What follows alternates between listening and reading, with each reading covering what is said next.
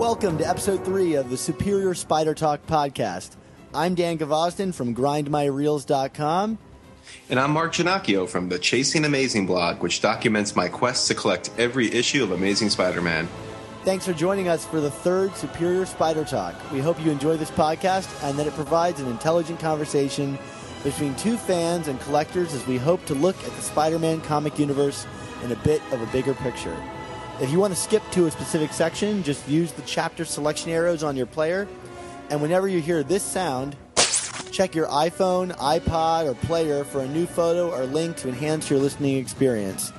You can email us any comments or questions you have regarding this podcast to superiorspidertalk@gmail.com, or visit us on our Facebook page at facebook.com/superiorspidertalk. Also, don't forget to subscribe to us on iTunes, and if you do, please rate and review us, and we'll read it on the show. Well, Dan, 3 episodes into Superior Spider Talk, and we already have our first. This is the inaugural Superior Spider Talk and Amazing Friends podcast. Woo! I know. Like, what could this mean? Firestar and Iceman. Yes, it's Marvel team-up, sort of.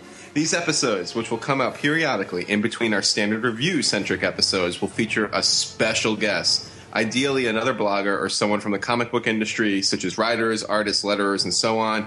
Or I guess, siblings and pets if we're really desperate for some good Spider-Man talk.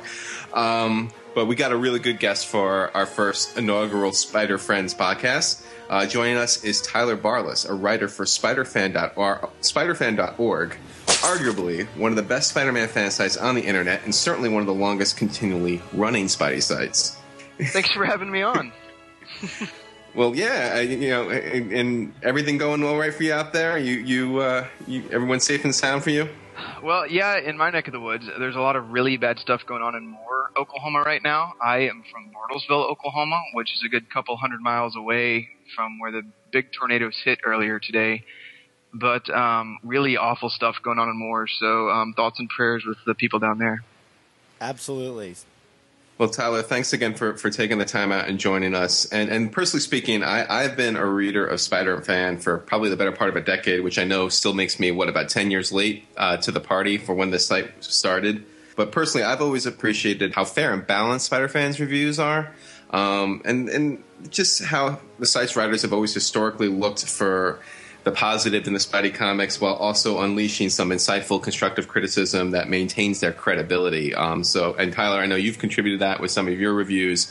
It's not that you guys are, overly effusive either, but it's just a nice balance, and it's something I know with my own writing I aspire to emulate. There are a lot of times especially when I'm writing about an older arc, I will check out Spider-Fan and just be like, all right, am I off base in these thoughts? Am I thinking in some kind of wildly divergent direction? And Spider-Fan has kind of always grounded me in how I construct some of my own writing.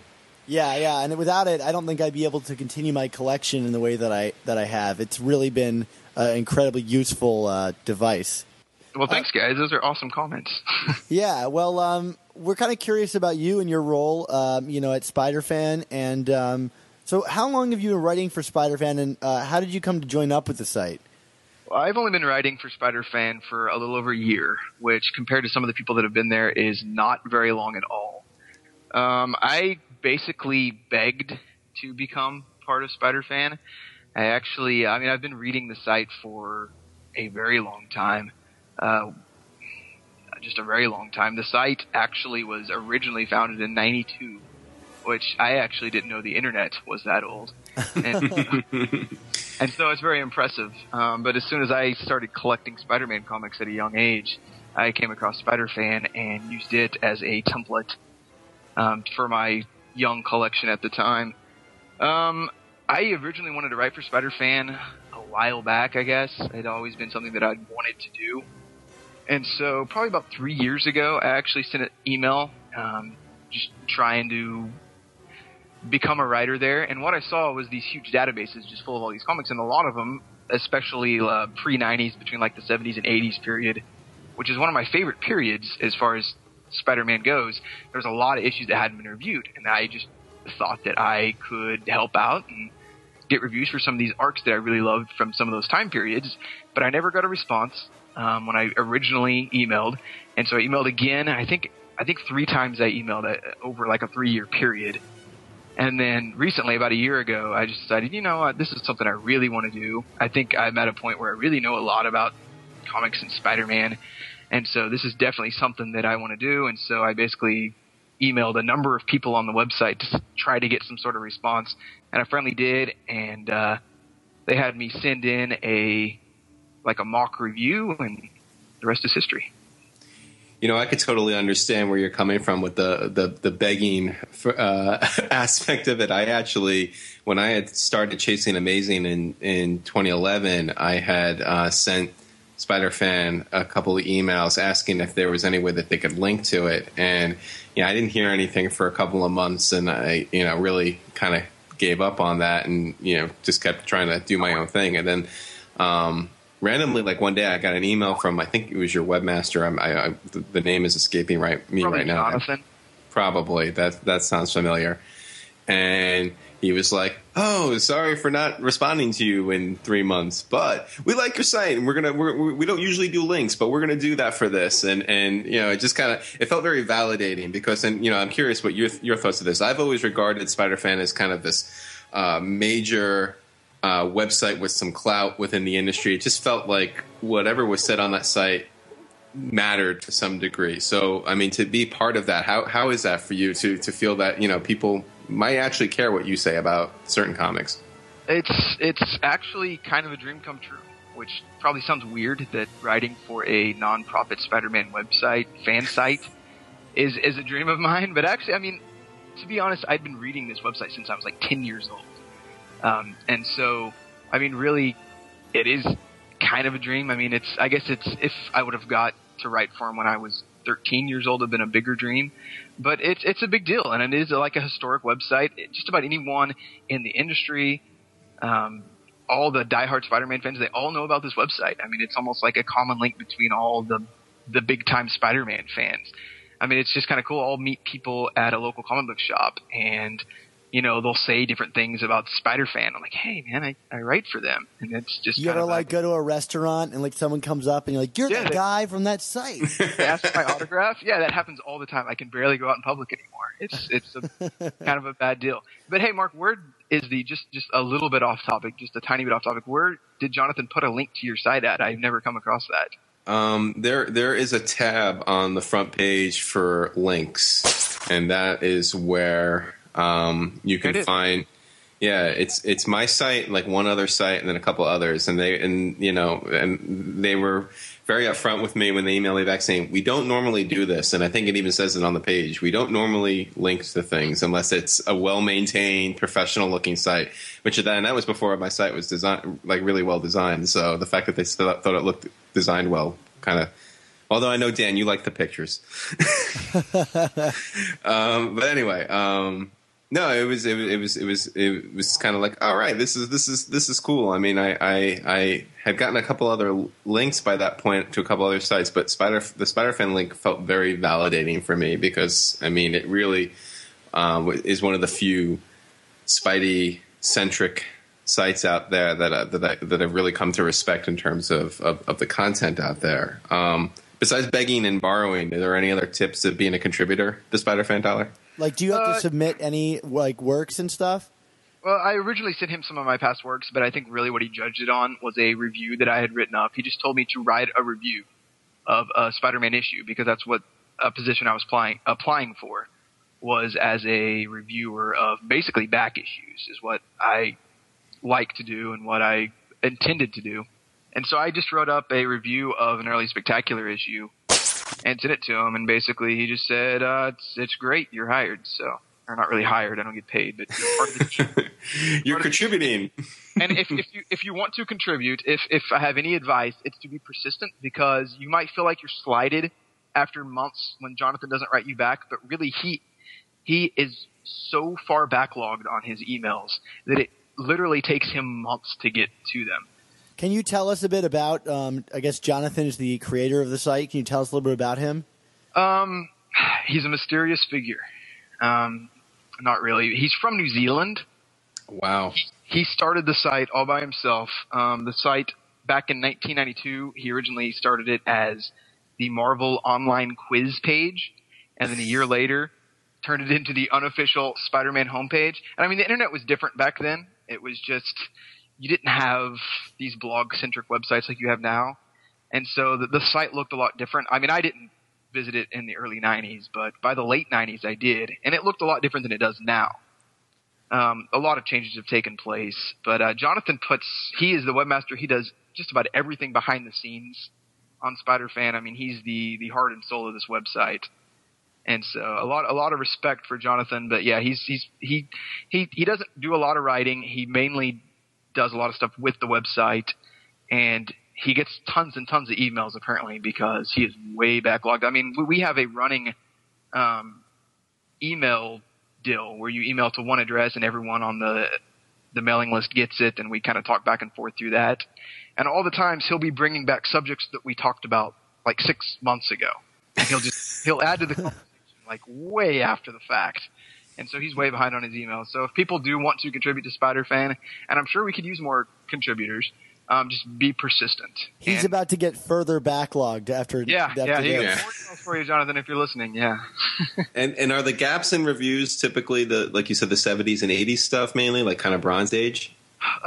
Yeah, typically, because the website really started doing reviews on a monthly basis in the mid-90s. So everything from about the mid-90s forward is generally, I mean, there are some gaps in there, but generally has a review written for it. And then we have at least one reviewer. There's a couple of reviewers, but at least one reviewer. And hopefully I get this name right. If Al listens to this, I'm sorry if I butcher your name, but Al Swordsma is like our resident historian. And he actually, this was something that I was going to talk about later, but he has a running series in the Spider-Fan that he's been doing for years, actually, where his attempt is to cover every single Spider-Man appearance, to have a review for every single Spider-Man appearance from Amazing Fantasy 15 all the way up to Amazing Spider-Man number 100. And so, kind of impressive. So he kind of has tabs on a lot of the Golden Age stuff. And so what really gets kind of lost is the 70s and 80s stuff. And so that's kind of stuff that I was kind of wanting to fill in. And the 80s is my favorite Spider-Man period. So I'm kind of excited to tackle some of those old Roger Stern issues and Peter David and Spectacular. And I mean, there's just a lot of great stuff that was going on in the 80s as far as Spider-Man is concerned. Do you have a favorite review that you've written? I don't know. I love them all, or I hate them all. I was asked when I first started to do the Spectacular, like the issues leading up to Spectacular Spider-Man number 100, which is the origin of the Spot. Yeah. Which is so ridiculous that it's funny. And I think I wrote a little bit too much on Spectacular number 100 just because it's kind of an oversized issue, and it's probably so long that people probably generally don't even want to read it. But I thought I did a pretty good job on that one. All right, that's a good answer. It's just kind of tongue-in-cheek humor, I guess, a little bit with some of that stuff, just because the Spot itself was kind of tongue-in-cheek humor. It seems like to me. I mean, I don't know what was going through Al Milgram's mind when he created this character. But I know he kind of got a darker edge later in life, but his original appearance was pretty ridiculous. So, yeah, are there any like ground rules for writing a review? Because there's a really great consistency across the site, not only in like terms of how a review is written, but also like the character of the reviews. They're typically like Mark was praising earlier, fairly positive, and they look for like the positive things instead of being kind of bogged down in fan criticism. Are there any rules that are put forward? Not as far as tone or anything. No. I mean, if you look back on some of the older reviews, I mean, some of them are pretty harsh. I mean, yeah. And rightfully so. And then I think some of them are overly optimistic and looking for good things where there's some really arcs that just don't deserve to be. I mean, it's just bad writing sometimes. And so, I don't know, it's just from person to person. I know that a lot of people that do write for this website, there are some exceptions, but the majority of people seem to be fairly optimistic. I mean, the majority, just going to bring Superior Spider-Man into this, just the majority of people writing for Spider-Fan, or that at least are vocal and share to the conversation, seem to be enjoying Superior Spider-Man. And so I just think that most of the writers that we have now, and I think most of the writers that Spider-Fan has had over the years, are generally optimistic, looking for the good things. I mean, they're Spider-Man fans.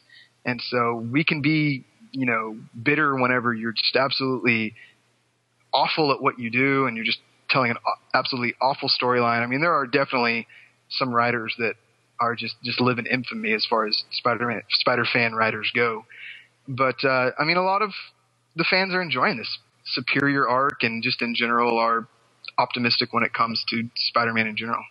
I mean, it's funny. I was looking at some of the Clone Saga issues that I'm guessing were reviewed in real time, because we're talking 95, 94, 95, 96. Yeah, they were.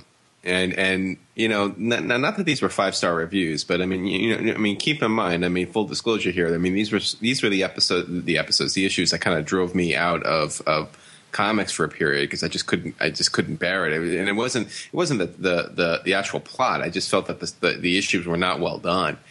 And I was getting frustrated that I was spending all this money on 5 or 6 titles chasing this one story around. And the reviews on Spider-Fan are I mean, it's kind of, well, let's see where this goes. Oh, they brought Norman Osborn back. Let's see where this goes.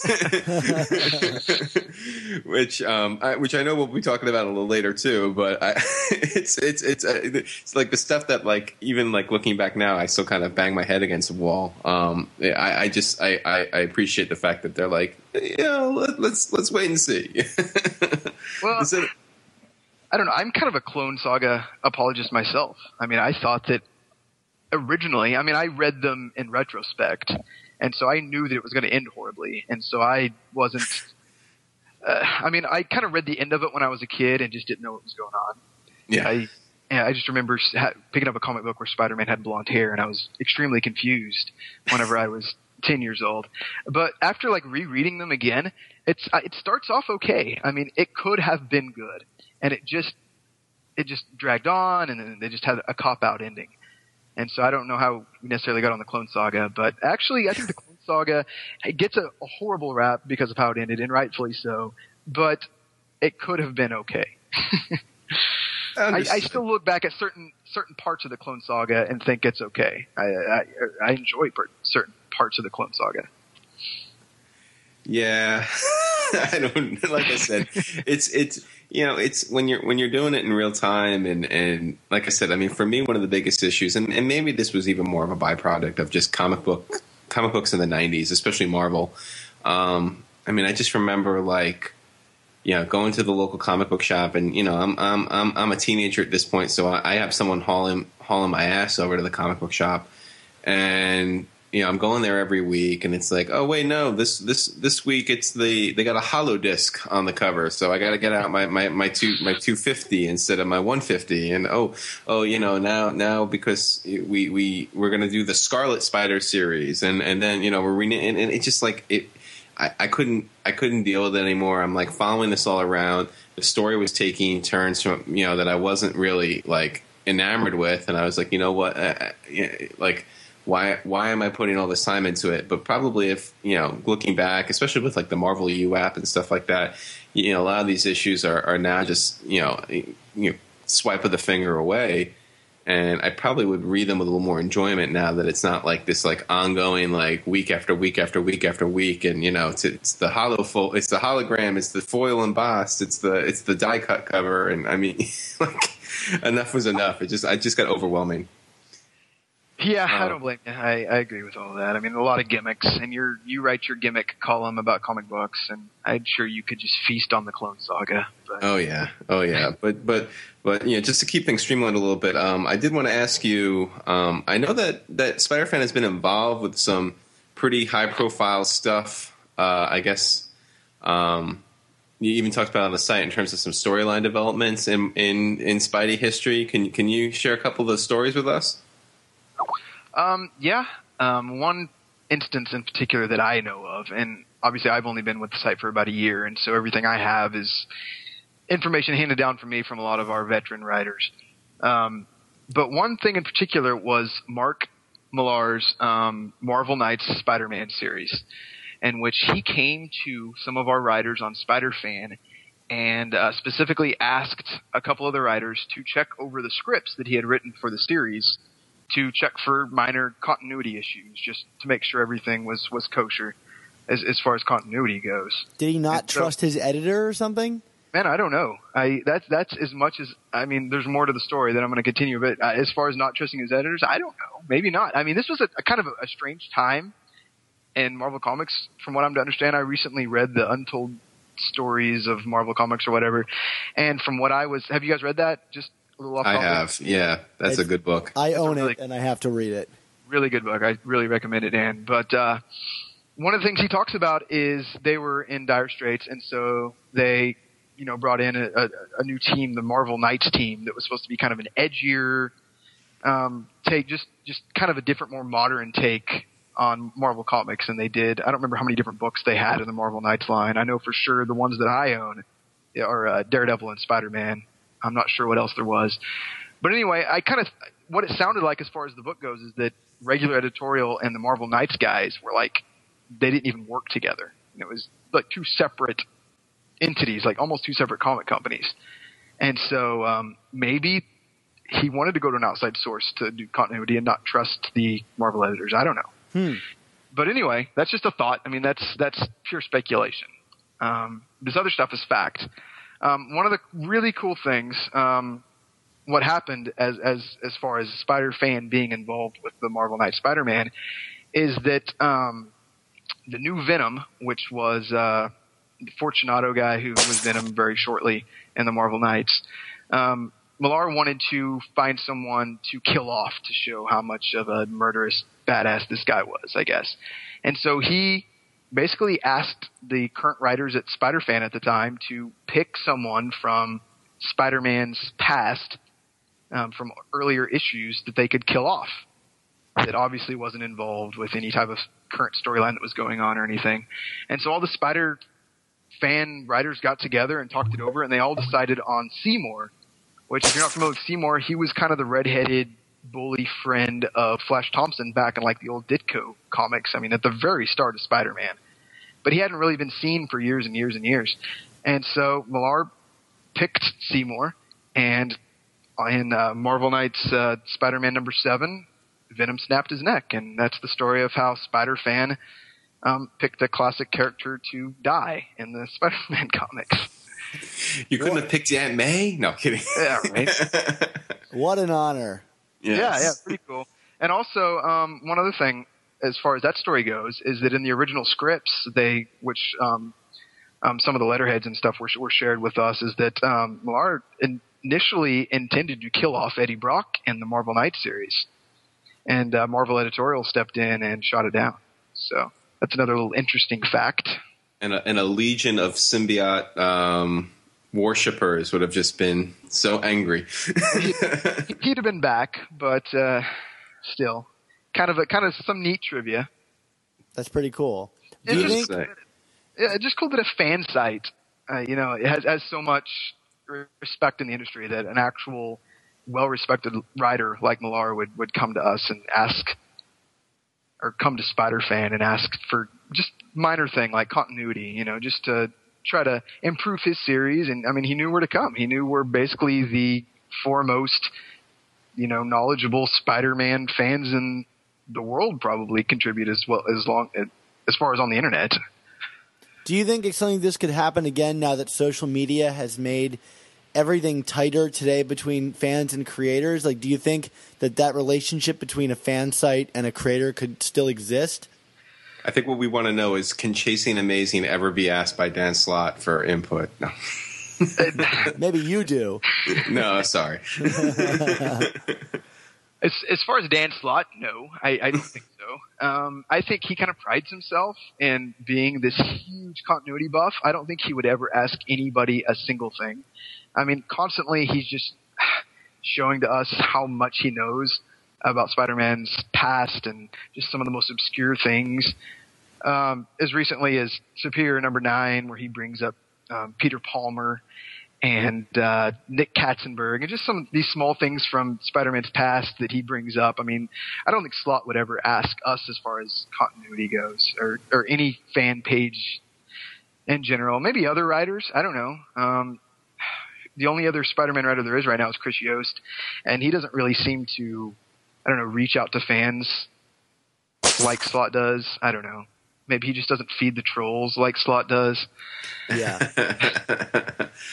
No, it just kind of curious because when I mean, obviously, even in 2004 with Marvel Knights, you didn't have Twitter, you didn't have. I mean, maybe we had Facebook. I don't even know. I wasn't on it, so if I wasn't on it, okay, it didn't exist. If I don't know about it. I don't even know. I didn't even know what the internet was until 10 years ago. No. You know, and there, like you said, you do see back and forth with creators and fans, but like, I mean, this idea of, like you said, just kind of reaching out almost in confidence. I think that might be where it just can't happen anymore, is like, because I'm assuming when this was happening with Millar that this wasn't like a big public thing, right? I mean, you know, Marvel wasn't putting out press releases saying creative team reaches out to fan site for input on who gets killed. No, we didn't get a thank you in the comic or anything. So. No, yeah. It was something I didn't know about until I joined the team. And then I was just actually kind of snooping around the site, and I'm like, who is Seymour O'Reilly? And I clicked on it, and I saw the whole story. I'm like, oh, wow, that's really neat. And so recently it just became a subject on our little mailing list, and it's just I got a little more information about it, and it just seemed like such a neat thing. I mean, it's just another one of the reasons why it's so cool to be a part of this website, is that, you know, it actually has played a part in Spider-Man's continuity. So yeah. Well, you had mentioned Slott and feeding the trolls, and we also were talking about the Clone Saga and some Superior stuff. So I was just curious, you know, again, given Spider fans' history and the scope of the site, you know, the site has reviewed actively in real time a lot of tumultuous periods for Spider-Man and all of his various comic book series. So do you get a sense, 9 issues in, it might even be 10, it'll probably be 10 issues by the time you guys listen to this out there in podcast land.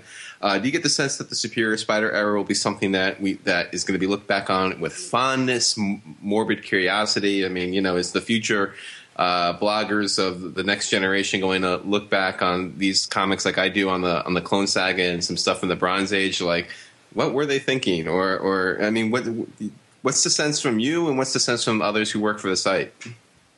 I think it's a good question.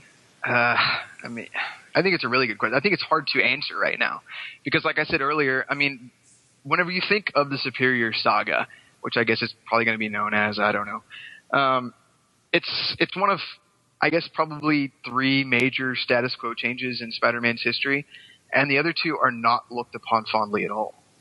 And so, but the other 2, I'm talking about probably the Clone Saga and then probably One More Day, or probably the other 2. Would you agree on that? Yeah. Yeah, maybe, definitely. I don't think the marriage was like so big that it is considered a huge status quo change. I'd say maybe Gwen Stacy's death. Yeah. Yeah.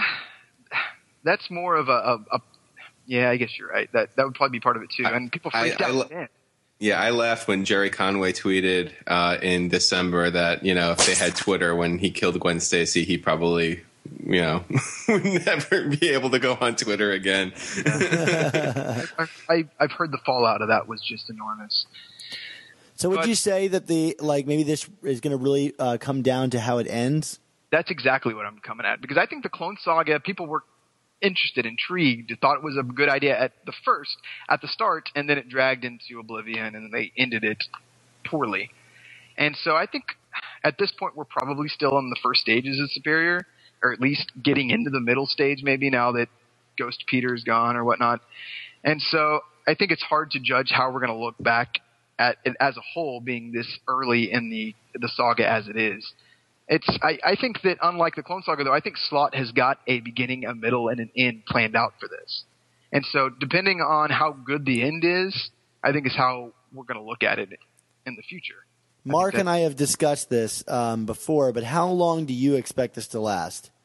Initially, I didn't think it was going to last very long, but it's played out slowly enough in my mind that I think it's going to last at least through the year.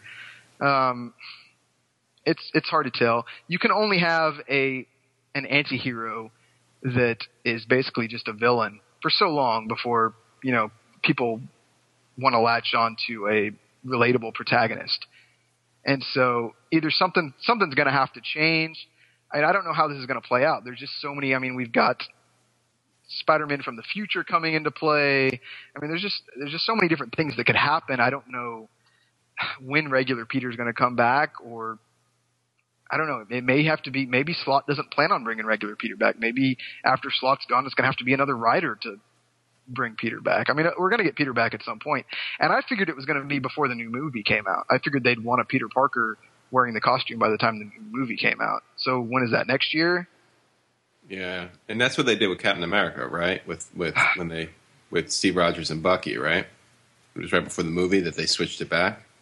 I have no idea. I think so. Dan, do you know? No, I don't. For some reason, I thought Bucky was still Captain America during the movie. Oh, okay. The movie was just, when was that? 2 years ago? Yeah. I thought Bucky, I don't know. I'm not huge on current Captain America, so I really could not tell you that. Yeah, no, I mean, the thing that always, and I don't want to say worries me, because worries makes it sound like this is something that causes me lack of sleep at night.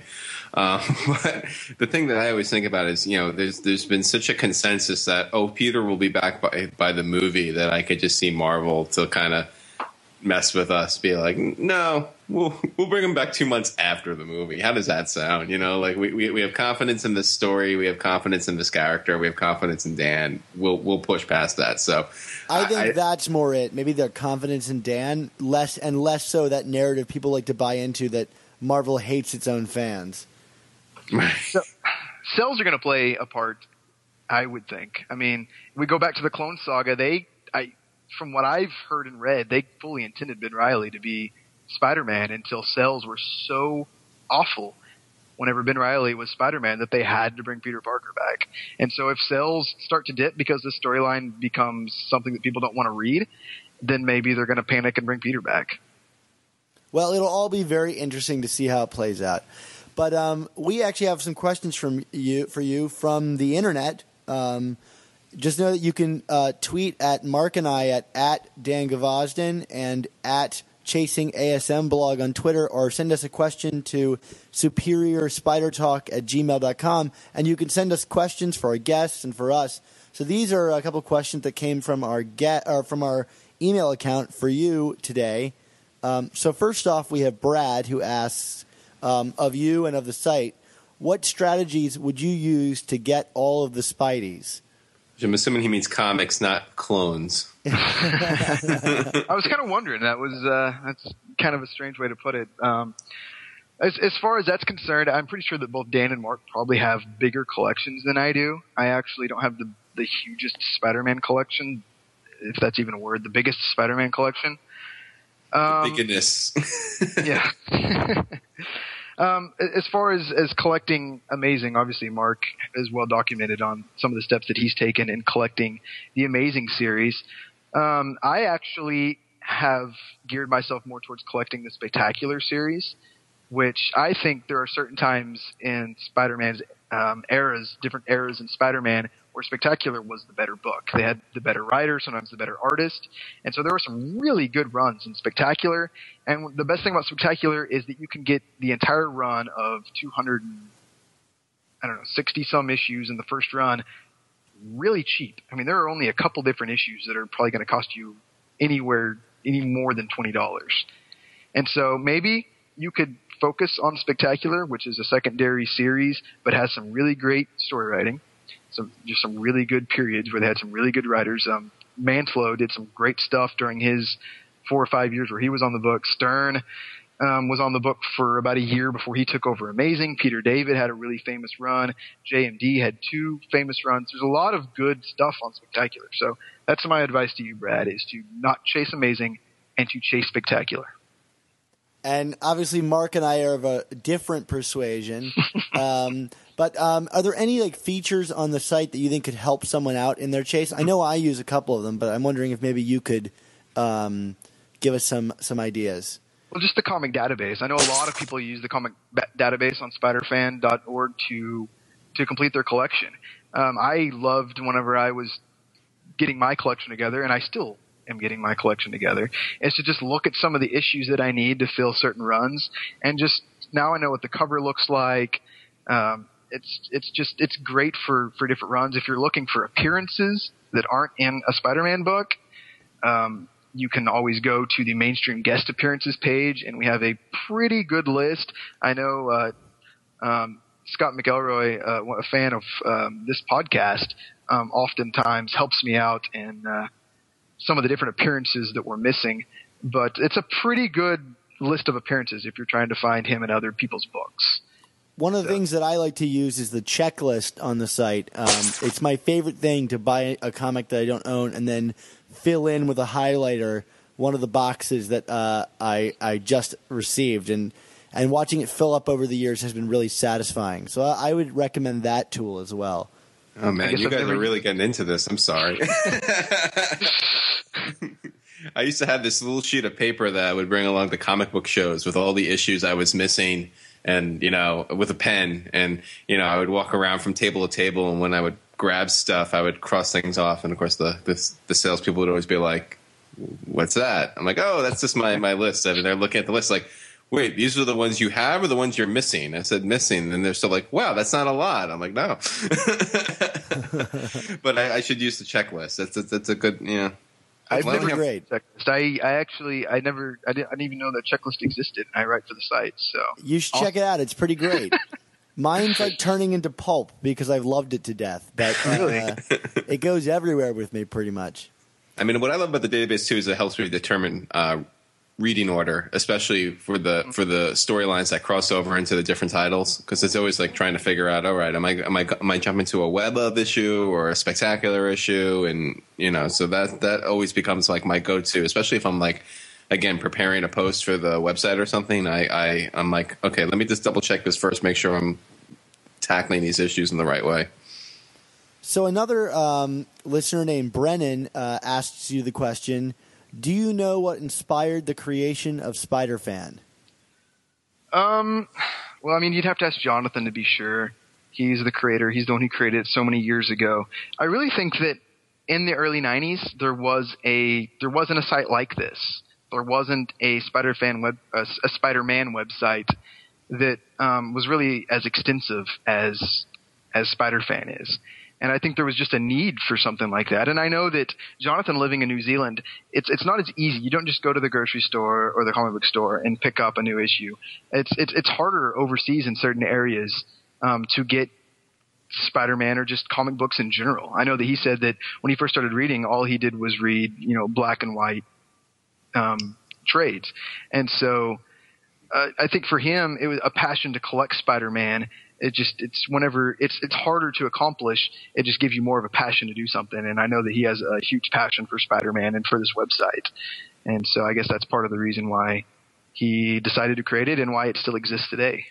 I think one of my favorite anecdotes, and I think this is in one of the pages on your website, like an About Us page or something, is the fact that I guess like in the 90s, Marvel was actually seeking out like official character fan sites. And they had asked Spider-Fan to join it per the legend, and they decided to remain independent because I guess those that joined the official Marvel pages became very highly regulated, and obviously that was a really good decision for Spider-Fan, not because the regulations are bad or whatever. I mean, you can say whatever you want about that, but the fact is that I feel like Spider-Fan was able to kind of maintain its consistency and its integrity in terms of just being able to write the reviews it does and the way it does it without having to worry about big Marvel brother being okay with what they were writing. So that's, I mean, I when I saw that one time when I was cruising the site, I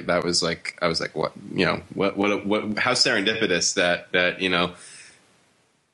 I guess I don't want to say less greedy, but that, the idea for independence maintained itself, because I'm sure Marvel probably made it worth it in terms of exposure and being synchronized with the main site. But anyway, I just really enjoyed that. you see lots of instances through some of the different letters to the editor and letters to the staff and stuff where people have tried to, commercialize, sell advertisement to the site. And Jonathan stayed really true to the fact that this is a non-profit site. We don't have any ads or anything on it. So, tried to just keep it as, true to the just the bare bones of what it is. And so not trying to commercialize it in any way, not trying to make money off of the 50 some staff writers that he have, that we all just do this out of love and not for any type of financial gain. Or so, I mean, there's a lot of, also, if you read through some of the old, to the staff letters, you'll find that lots of people, and I mean lots and lots of people over the years have emailed Jonathan or one of the staff members for the formula for web formula.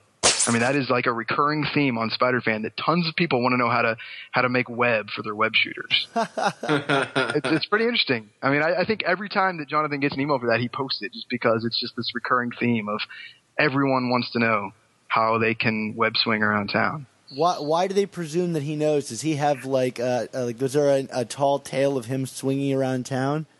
No, I think what it was is that if back in the day, if you were to type Spider-Man into a web engine, this site would come up. And so people thought this was like the official Spider-Man site, and any Spider-Man question anybody, even though it says unofficial right on the front of it, any question anyone has about Spider-Man, whether it be, can I use Spider-Man for this, or up to inane stuff like, how do I find a Spider-Man costume? How do I make a Spider-Man costume? How do I make web fluid? All goes to this website, or at least did in the 90s, whenever there was not that many websites around. So kind of fun. And they're all still on the site. You can actually read through them. A lot of it is quite humorous. As someone who oversees the email account for a corporate company, I can attest to this. Some of the emails we get in terms of mistaken identity are crazy. So I can now that you mention that, especially the fact, like you said, I mean, how did I find SpiderFan? It was, like you said, it was probably just a Google search looking for something for Spider-Man, and I stumbled on it, and then the legend began. So that's really awesome.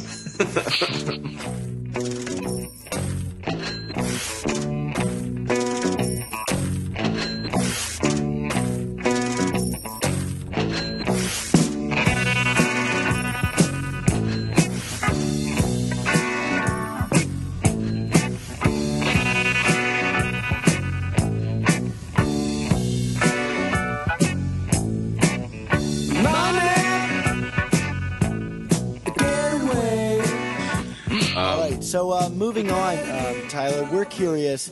We're going to have a discussion like we normally do about some older issues, some favorite back issues. And every time we have a guest on, our plan is to ask them about one of their favorite underappreciated arcs in Spider-Man history. So we're curious, Tyler, is there an underappreciated Spider-Man arc that you want to talk about today? Well, when I was really racking my brain trying to think of an underappreciated arc, because it seems like my favorite arcs are the ones that everyone appreciates. And so one particular era that I had thought about that not a lot of people talk about and seems pretty underappreciated is like that 2-year period from after the Clone Saga to like the start of the 99 reboot. There was this really, in my opinion, fertile ground of like Spider-Man stories on all 4 titles. But I think that the title that was the best in that period was Spectacular. J.M. DeMatteis was actually in charge of Spectacular at that time. He took over right at the end of the Clone Saga. He wrote the first post-Revelation Spectacular issue. And he had done Spectacular in the past and was really good. I mean, he tackled some great stuff. The death of Harry Osborn and the Child Within, and just a lot of great stuff. But I actually kind of prefer this particular little 2-year run, and it may just be nostalgia because I was buying them off the rack at this point, and I always just look back on this era as like a really neat era. Luke Ross was doing the pencils, which in retrospect is maybe hasn't aged the best, but at the time, as like a 13-year-old boy, it was just awesome. All the women were like big-breasted, and you had this Spider-Man that was kind of a cross between like the McFarlane Spider-Man and the Romita Spider-Man. He kind of did the crazy poses, but then he was also kind of the classic Spider-Man. that we kind of grew up with. A particular arc out of that era, I think, which I don't know if it has like a specific name. I call it the Return of Norman Osborn. I think on Spider-Fan they call it like Evil Incarnate or something, which you look through all 3 issues and it never says that, so I'm not sure where you got that at. But 248 through 250, Norman Osborn came out to be like the mastermind behind the Clone Saga, which is kind of a cop-out. And a lot of people were upset not only that Ben Reilly died and turned to dust, but Norman Osborn came back from the dead after, 30 years of being dead, or supposedly being dead. And then, like, the 8 months following the end of the Clone Saga, no one said anything, but there were slight mentions of Ben Reilly and Baby May, but, like, no one said anything about Norman Osborn. And it was kind of strange, in my opinion. And then all of a sudden, Spectacular Spider-Man number 248 came along, which was actually an issue that didn't talk anything about Norman Osborn. It talked about John Jameson's man-wolf problems and the new Jack-O-Lantern and Flash Thompson and his problems with alcohol. And at the very end, we find out that the new Jack-O-Lantern, which had just beaten up J. Jonah Jameson and left him in the hospital, was being paid by someone. He didn't do this on his own, and it turns out that was Norman Osborn, which was this big revelation, I guess, at the time, because maybe it wasn't a big revelation. Whenever I was a kid, I mean, that was startling to me. You know, I thought they were just kind of sweeping all of the Norman Osborn stuff under the rug, and so it was cool to see him back. And then he turned around, he bought the Daily Bugle, basically to clear his name, because I guess everyone, Ben Urich at the time had released this book that had outed him as the Green Goblin. So he's trying to clear his name. And then 250 is the one that I really like to focus on, because that's just one of my favorite issues. It just kind of shows the Green Goblin and Norman Osborn as this new character, basically. I mean, in the past, he had always been this crazy goblin person, but he would only be in these fits as being a crazy goblin, and then the other times he would just be regular Norman Osborn, and then all of a sudden he'd go crazy and he would kill Gwen Stacy, and he would do this crazy stuff, and then he would like hit his head and he'd be like, oh, I'm regular Norman Osborn. But now he's like this terrible, horrible, evil, maniacal villain who is using all his power and his wealth to just make Peter's life miserable. And this was kind of the start of that, and it was kind of how the character kind of resumed from here on out, is that he was always the Green Goblin, and he always had these plans in which, being Norman Osborn, he would, make Peter's life miserable, and then as the Green Goblin, he would fight him. In this particular issue, he just tortured Peter, who was already very upset, and I think JMD did a great job of harking back to the revelations which had happened like 9-10 months earlier. And Peter basically just at the end just snaps and just absolutely just beats the crap out of Norman. And Norman had a plan where he was going to torture Peter and then make Peter snap and then get it all on camera so that everyone would hate Spider-Man. And so that's basically the premise of that little 3-issue arc. It's an interesting one. I mean, I mean, to be honest, I did not read this in real time, and it wasn't until you mentioned it that I went out and saw some of the issues to look at. And it's funny.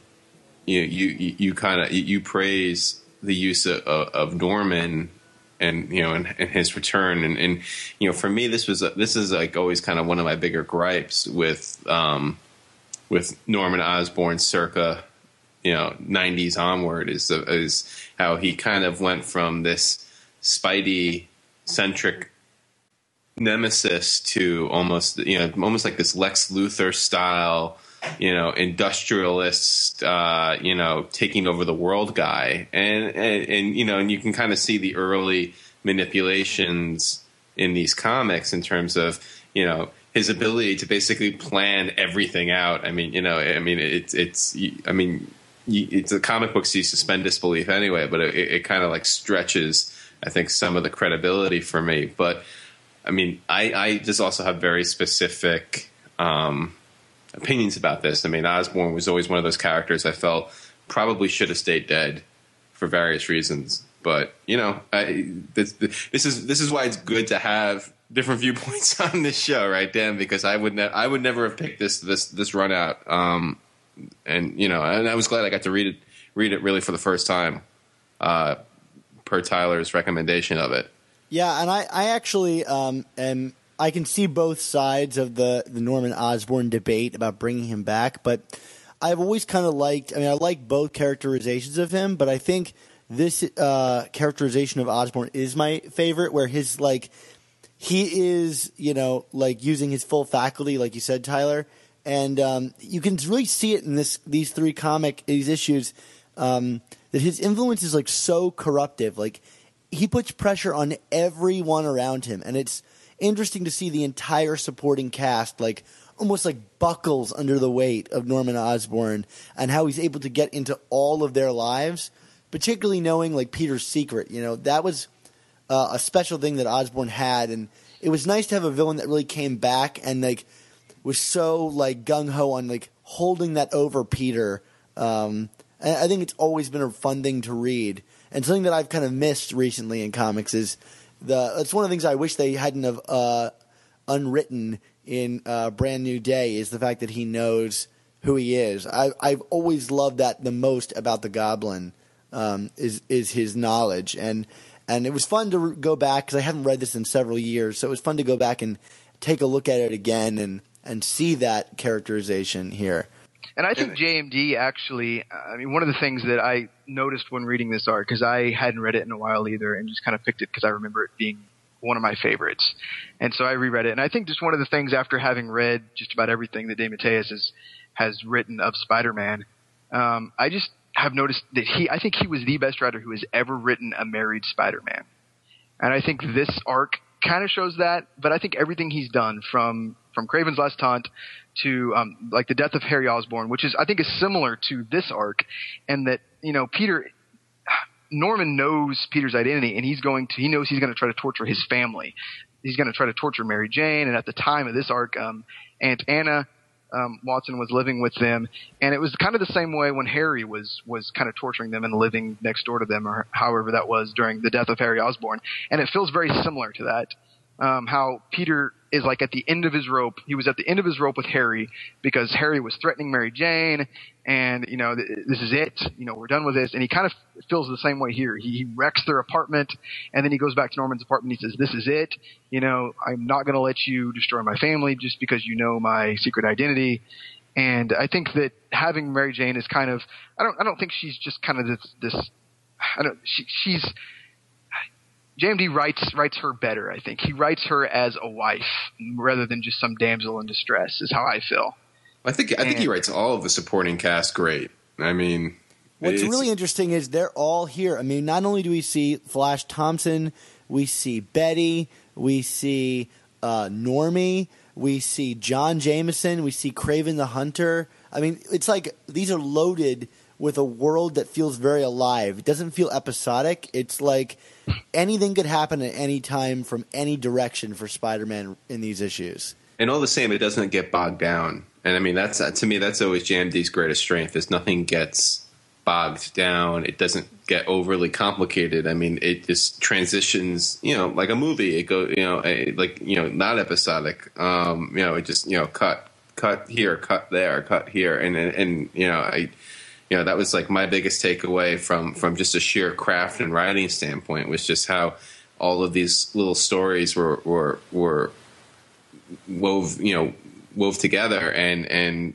in a way where you cared about all these characters. Even reading it out of like context, just pulling these 3 issues out, it was fun to just dive right into that world. And I could see like, while there's a lot to follow and keep up with, somebody just picking these up and having a good time, like trying to figure out how this world works. Makes you want to keep reading, doesn't it? Yeah, it totally does. This was a good era. It was a really good era. I mean, I really enjoyed it. I have a lot of nostalgic thoughts about this little 2. And I also liked what DeFalco was doing and amazing at the time. It's just kind of just this 2-year period because the reboot was awful, and then Mackie took over, and it was just awful in my opinion. And then before that, you had the Clone Saga, which had gotten just so convoluted and it was just almost unreadable towards the end. And then you had this 2-year breathing period where there were some more whimsical stories. This arc wasn't one. I mean, it was kind of heavy.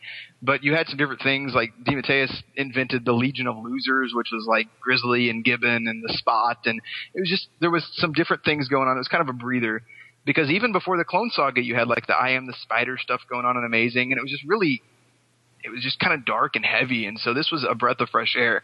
And then you just had awful writing from Mackie for a while before JMS took over, and then I guess we all know where it went from there. So, right. So I really like this 2-year period. This is something that's kind of dear to my heart. Maybe it's nostalgia talking, but I thought it was some really good writing, especially from JMD at the time. A quick historical question. So was this around the period was this the first instance where we saw Flash Thompson's alcoholism?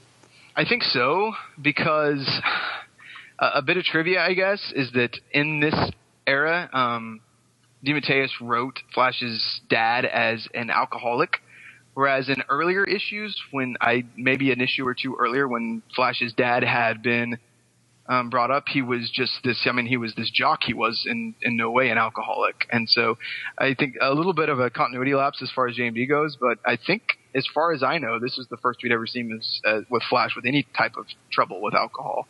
And obviously it would carry on for the next few years. And even still today, it's like mostly what Venom is about. Yeah, true. Well, especially on a Remender. Yeah. But, yeah. Tyler, thanks for bringing those ones to our attention.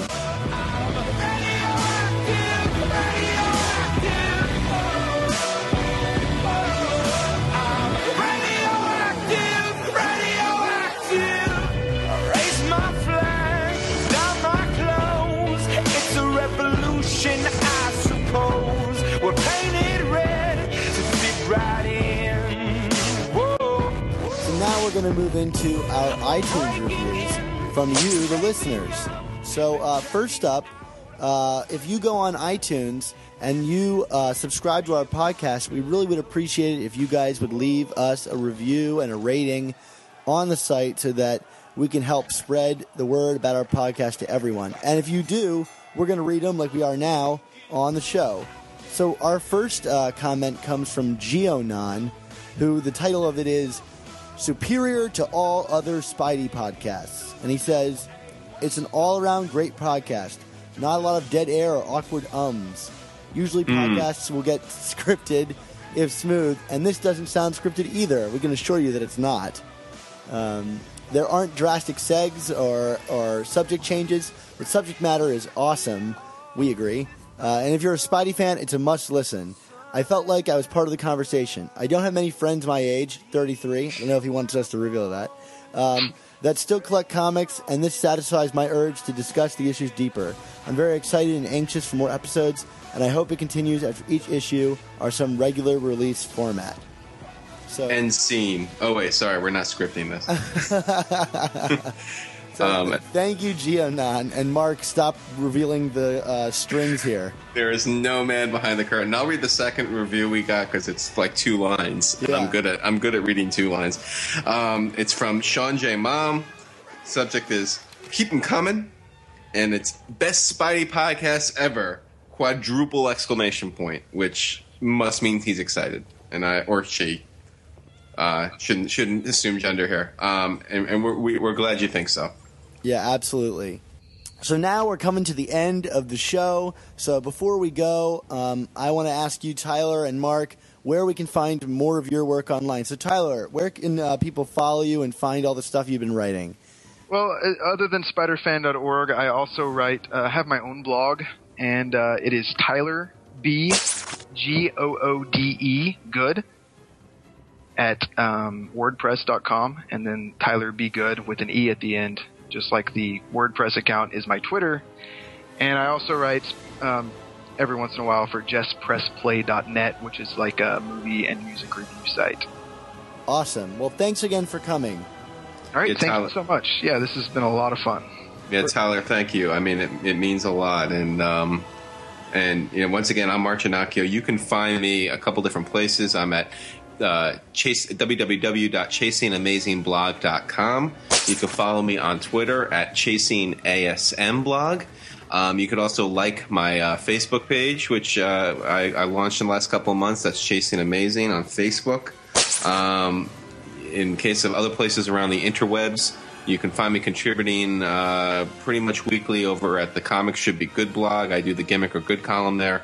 And also I am contributing some pieces to longboxgraveyard.com and to sequart.org, which is another comic book website that kind of looks at some of the higher themes of comic books in terms of sequential art. And over to you, Dan. Sorry, I didn't mean to babble. No, you're writing like a Russian novel of things that you're writing. Yeah, pretty much. Well, again, I'm Dan Gvozden, and you can follow me at Dan Gvozden on Twitter, and you can read my blog, my movie blog, grindmyreels.com, and that's about it for me. So you can find all of our Superior Spider Talk podcasts at superiorspidertalk.podomatic.com, or find us on iTunes by searching Superior Spider Talk. And if you do, please leave a rating and comment and let us know how we're doing, and we'll read it on the air. You should also like our Facebook page at facebook.com/Superior Spider Talk to keep up with us. And if you have any opinions on these comics or any questions, email them to us at superiorspidertalk@gmail.com, and we'll address them and read them on the air. So I hope you guys had a good time, and we'll see you next time.